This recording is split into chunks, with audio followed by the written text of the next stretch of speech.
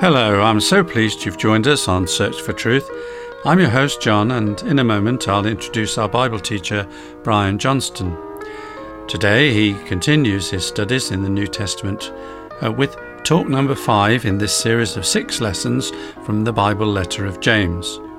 Brian's taking a fairly close look at the practical issues that James raises in his letter, with the aim that we find practical help in our lives as Christians. We're in James chapter 4 this time, so have your Bible ready because Brian will be reading from this chapter throughout his talk. So let's now go to Brian. Okay, John, as you say, we're turning our sights on James chapter 4, where a sobering scene presents itself. There are no two ways of saying this. Sometimes Christians are a poor testimony. At times they are capable of behaving at least as badly as unbelievers. Addressing a national seminar of Southern Baptist leaders, George Gallup once said, "We find there is very little difference in ethical behaviour between churchgoers and those who are not active religiously. The levels of lying, cheating and stealing are remarkably similar in both groups." A more recent survey by George Gallup Jr. revealed a startling trend in our culture. According to Gallup, the evidence seems to indicate there are no clear behavioural patterns that distinguish Christians from non-Christians in our society.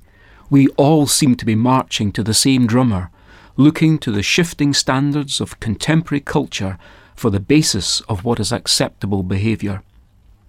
In his book entitled I Surrender, Patrick Morley writes that Christianity's integrity problem is in the misconception that we can add Christ to our lives but not subtract sin.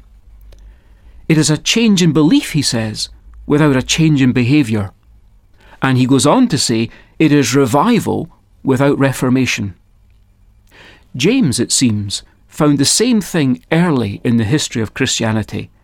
If anything, the behaviours that James challenges those early Christians on were rather more extreme. He begins chapter 4 of his book by saying, "What is the source of quarrels and conflicts among you? Is not the source your pleasures that wage war in your members? You lust and you do not have, and so you commit murder. You are envious and cannot obtain, so you fight and quarrel. You do not have because you do not ask. You ask and you do not receive because you ask with wrong motives, so that you may spend it on your pleasures. You adulteresses, do you not know that friendship with the world is hostility toward God?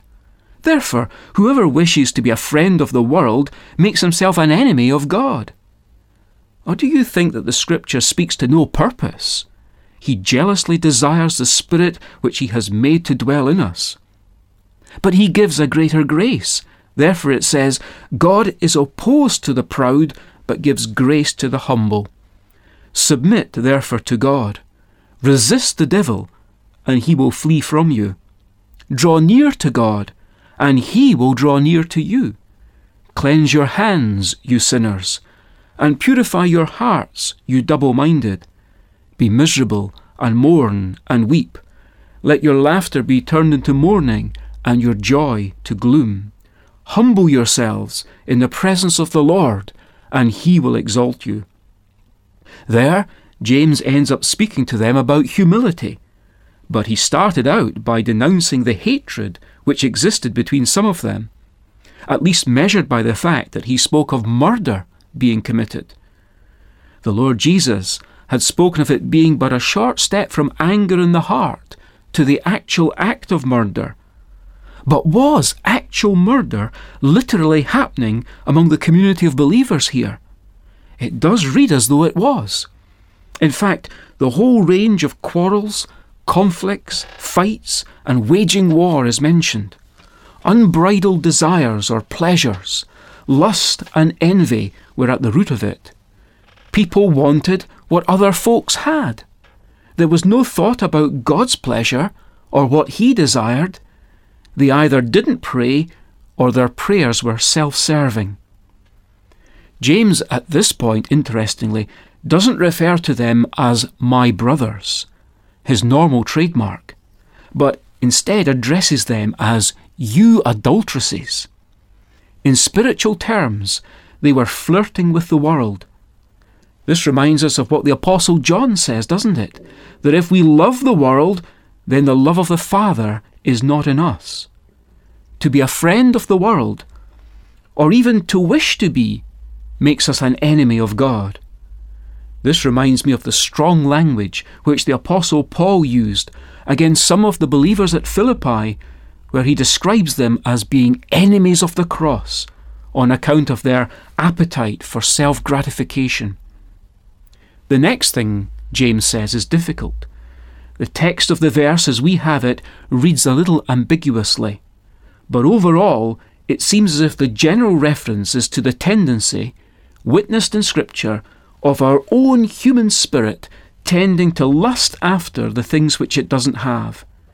This certainly fits with the problem James is dealing with here amongst these believers.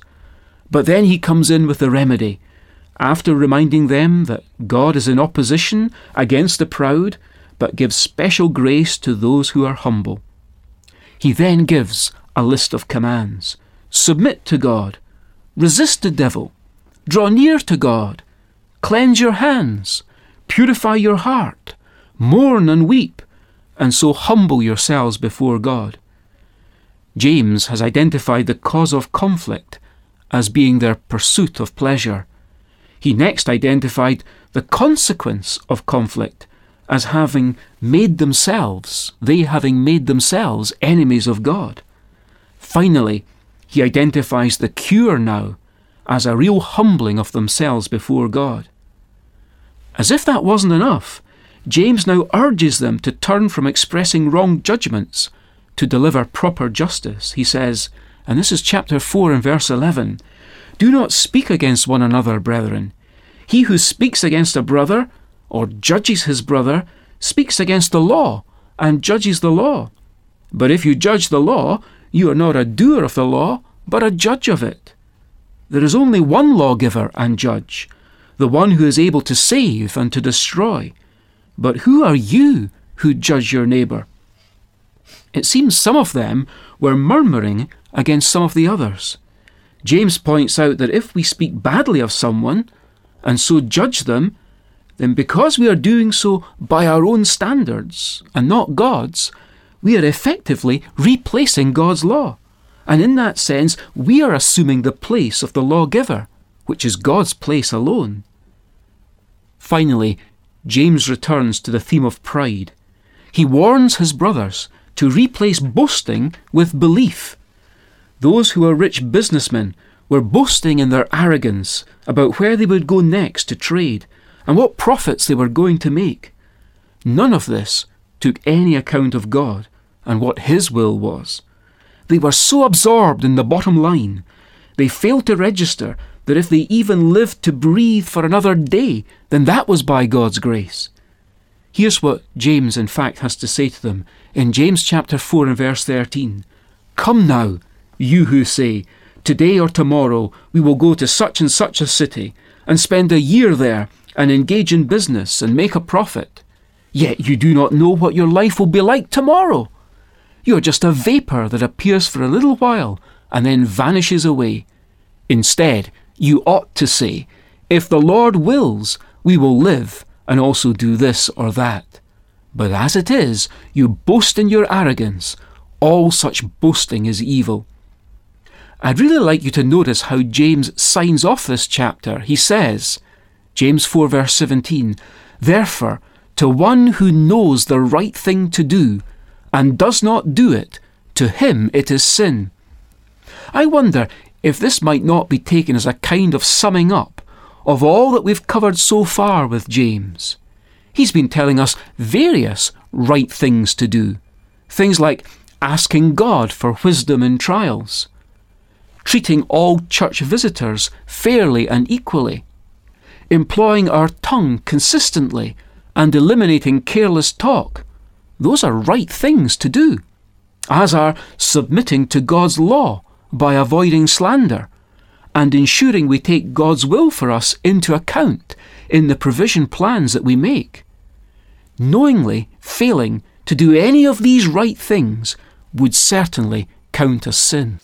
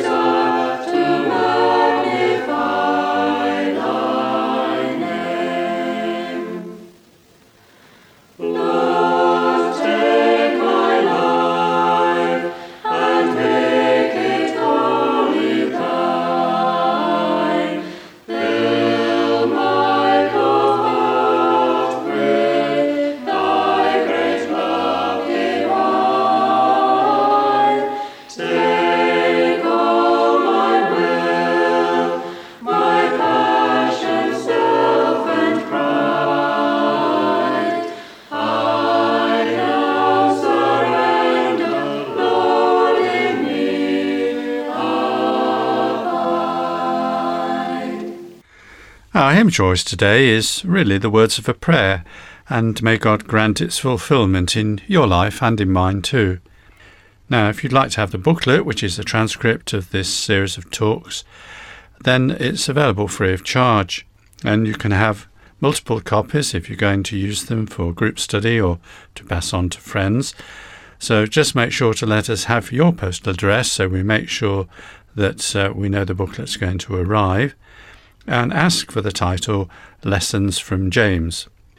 Now, there are also back issues of other titles, and I'll tell you how to get those in a moment. But first, here's our postal and email address. Search for Truth, Church of God, Downing Drive, Leicester, LE5 6LN UK. And now here's our email address, sft@churchesofgod.info. Now you can also, as I said, download audio versions of some past programs on your computer. You go to www.searchfortruth.org.uk. This is our church website where you can download other helpful material if you want to. And some more past titles of Search for Truth booklets are also available at Amazon. You go to amazon.co.uk/Kindle ebooks and just type Search for Truth series into the search box, and you'll find there a growing list of transcript books available. Thanks for being with us today. That's all we have time for. But thank you very much for your company and for your interest in these programs.